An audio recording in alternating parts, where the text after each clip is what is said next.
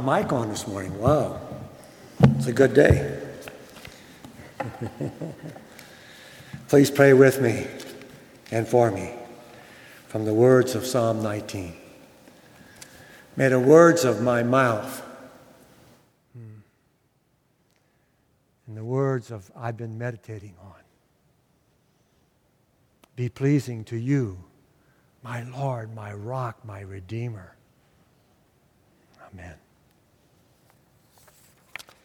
Well, this morning, I want to say that I love you.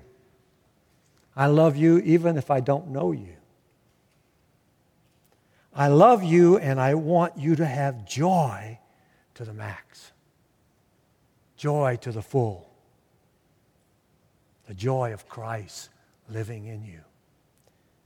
I say this because I've experienced joylessness in the church, in my family, and personally. This sermon is about good news. You won't believe it at first, but bear with me. Here is the main point, and I'm going to say this 5 times, so Dan Wolf owes me a meal. When we ignore our sin and emotional pain, we live in it. We live in sin and emotional pain. However, when we face our sin and pain with Jesus the Christ, He frees us from that bondage. And He fills our heart with love, joy, and peace. Mike read from Romans 7. I'm not going to go there, except I'll read one verse. Verse 18. Paul is saying, "For I know nothing good dwells in me, that is in my flesh, that is in my sin nature, that is in my human nature. For I have the desire to do what is right, but not the ability to carry it out."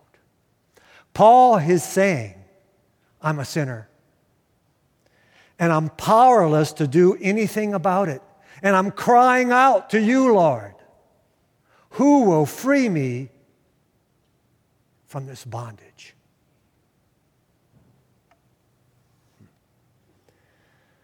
Well, that's us. That's you. That's me.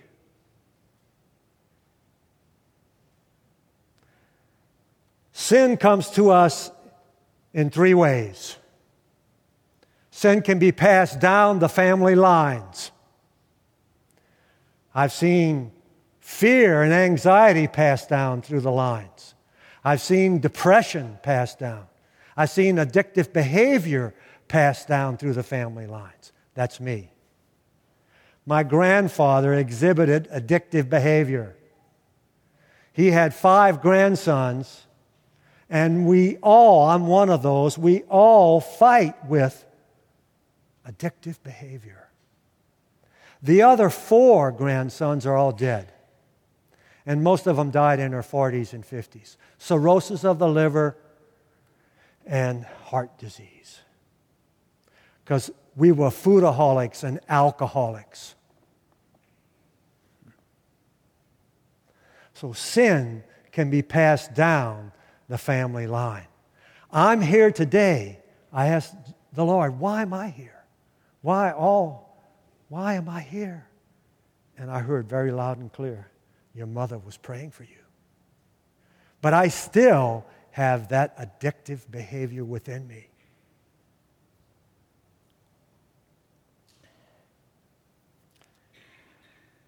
Sin also can be done to us by others. I prayed for a lady from Virginia who was 70 years old.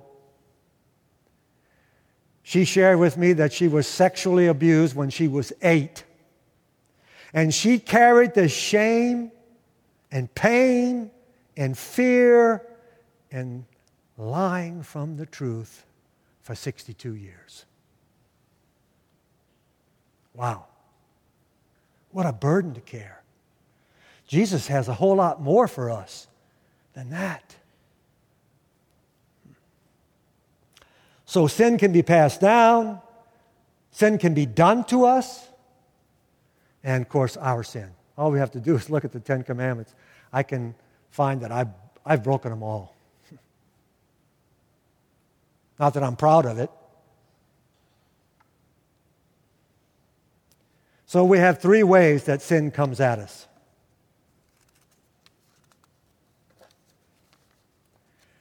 So what do we do? Or what should I say? What happens when we sin? And I'm going to go to Genesis so we see what happens when we sin. And we're all sinners. So this happens to all of us. All of us. Including moi. In Genesis 2:25, we see that the man and his wife were both naked and they felt no shame. No shame. They were innocent.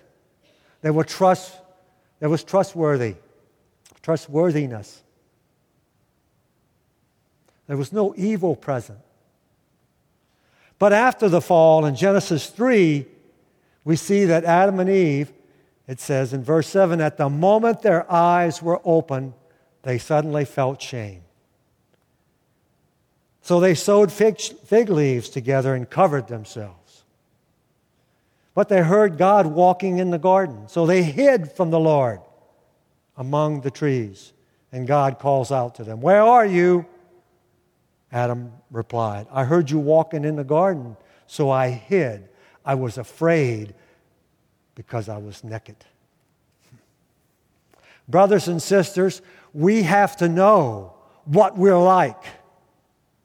We can't close our eyes to that fact that when we sin, there's shame within us. Now, that shame may be subtle. Satan whispering, "You're no good. You're a mistake." That's what shame says. You're no good. You're a mistake. You're not worthy for God's presence. Wow. And so it could be subtle, or it could be obvious, like the lady from Virginia. She was crying out, full of shame.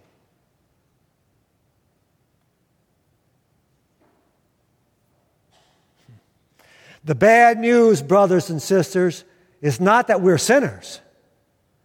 The bad news is that we ignore our sin and we think we're okay. I'm all right.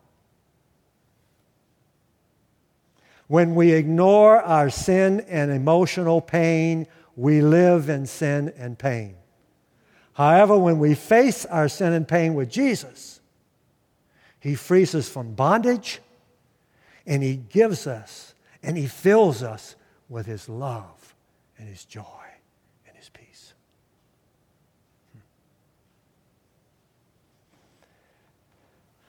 I prayed for a guy from Tennessee once that his mother told him almost every day of his life when he was a young kid, "I hate you. I wish you never would have been born." He was full of shame when he came for prayer. He was an accountant from Tennessee, 40 years old. And Jesus came upon him that day and started to heal him. His body was eaten up on itself. And the doctors couldn't figure out why. It was because he had so much shame, so much unworthiness in him. There's no joy in that at all. Jesus doesn't have that for us. When we ignore our sin and pain, we live in sin and pain. However, when we face it, He frees us from the bondage and gives us life and joy and peace. Well, what do we do with this shame and fear? Well, we can medicate it with Jesus. Or we can turn to activity, substance, or someone to help us feel good. And that could be shopping, food, gambling, pornography, video games, drugs, alcohol, people. They all alter our mood.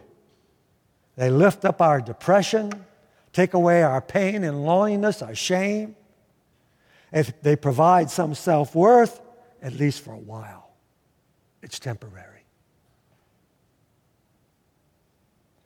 These substitutes for Jesus can become an addiction.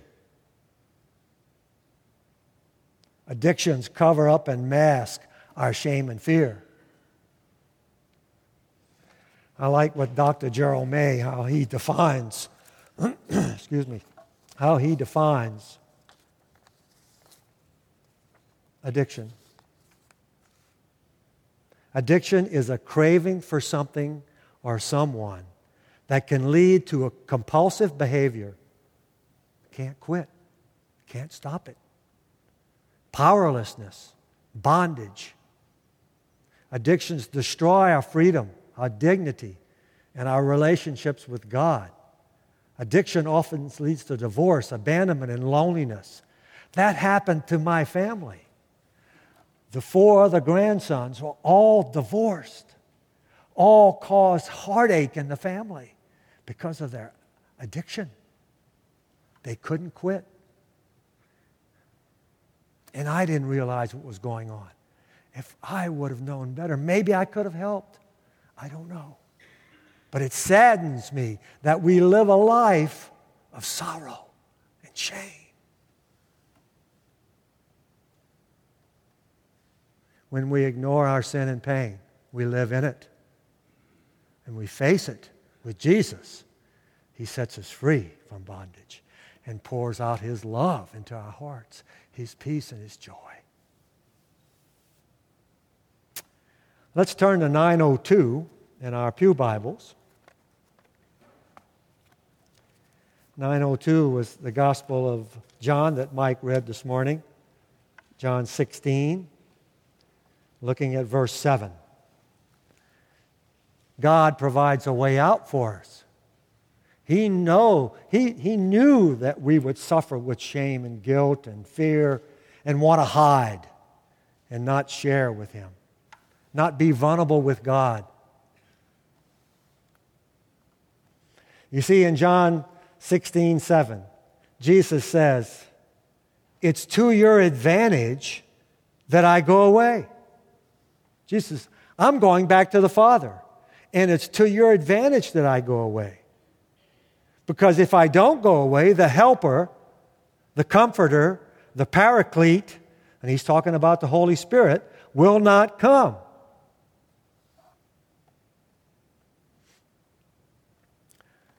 The Paraclete, the Holy Spirit, is the one that comes alongside. I read an article 5 years ago. A pilot on a single-engine small aircraft took off with a friend of his. And as they got to the required altitude and he radioed and everything else, the pilot had a heart attack. And so the passenger, not knowing what to do except that he watched the pilot radioed and told him of his dilemma. Well, there was a pilot on the ground who gave him some guidelines, then took off and flew and came alongside of him and guided him down to a safe landing. The Holy Spirit wants to guide you to a safe landing. He loves you so much that He wants to expose your sin. Now, that doesn't sound like an advantage, does it? But it is. Let's read on. It's to your advantage that I go away, so the Holy Spirit will come. In verse 8, when He comes, He will convict the world concerning sin. And when you look at the Greek for the word convict, it means expose. The Holy Spirit wants to expose your sin and my sin. Why? Why is that? What's going on there? Let's read on. Verse 9.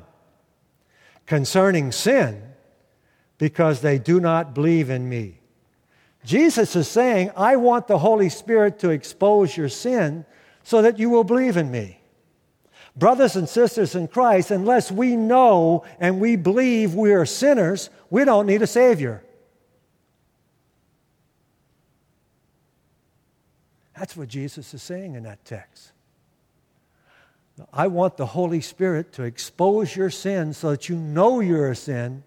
You can face your sin head on. Ask Jesus for forgiveness. You will know you need a Savior.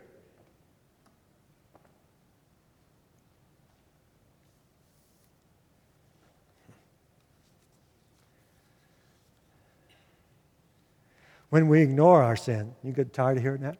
When we ignore our sin and pain, we live in sin and pain. However, when we face our sin and pain with Jesus, He frees us. He frees us from the bondage, and He gives us life and joy and peace.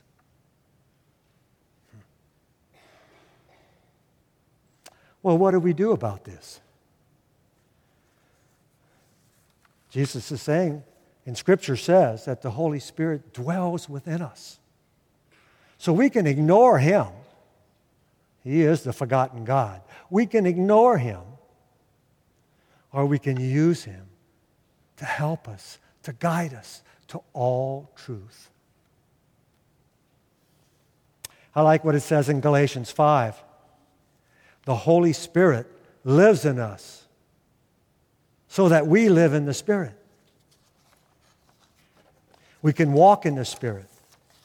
And it says also in Galatians 5 that the desires of our sinful nature oppose the desires of the Spirit.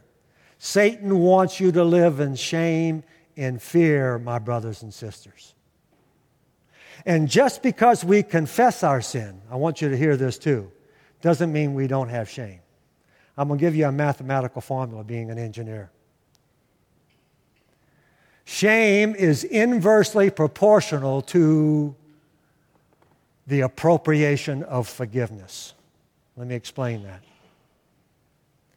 If we know in our hearts when we confess our sins and ask God forgiveness that we are forgiven, we know it and we know that we know that we know that we are forgiven, and we forgive ourselves, we bear a little shame. But even if we ask God for forgiveness and we don't really believe it, we still have shame in us. And we don't forgive ourselves, we still have shame in us.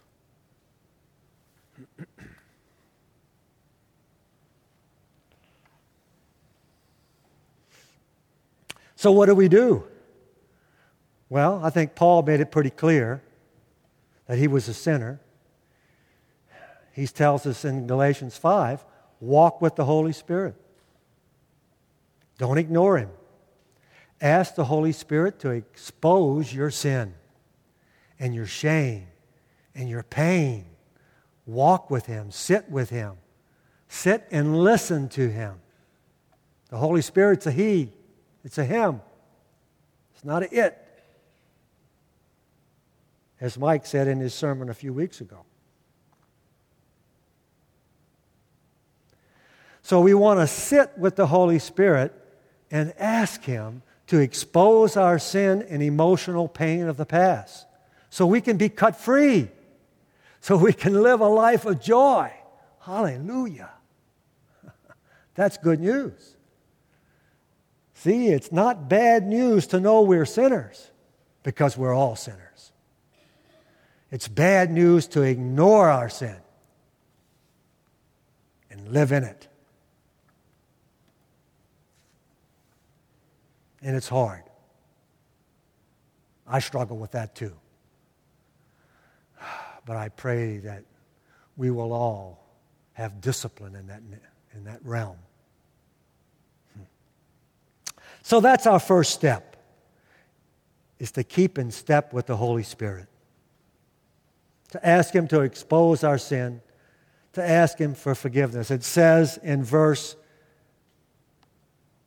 7 that He will also convict us of righteousness. See, the King of righteousness is Jesus the Christ. It says in 2 Corinthians 5:21, God chose him who had no sin. Who's that? That's Jesus. God chose him who had no sin to become sin. Jesus became your sin and my sin on the cross. The sin that we've committed and the sin that we will commit. God chose him who had no sin to become sin so that we might become the righteousness of God. That's the great switch. That's the great substitution. Jesus is my sin, and I am the righteousness of God. Wow. So if we go through that first step of sitting with the Holy Spirit and we ask for forgiveness, but if this sermon spoke to you in a powerful way, I suggest that maybe you call Mike or Dan or myself and talk to us about what's going on in your life. Or call for a prayer appointment. We're starting a small group of people like myself who struggle with addictive behavior, that we can love and support each other. As one of the songs I've heard before, you are not alone in your shame and suffering. So when we ignore our sin and pain, we live in sin and pain. However, our Savior Jesus wants us to face that sin and pain with him so that we will be free of that bondage and live in his joy. And Dan Wolf owes me a meal. Amen.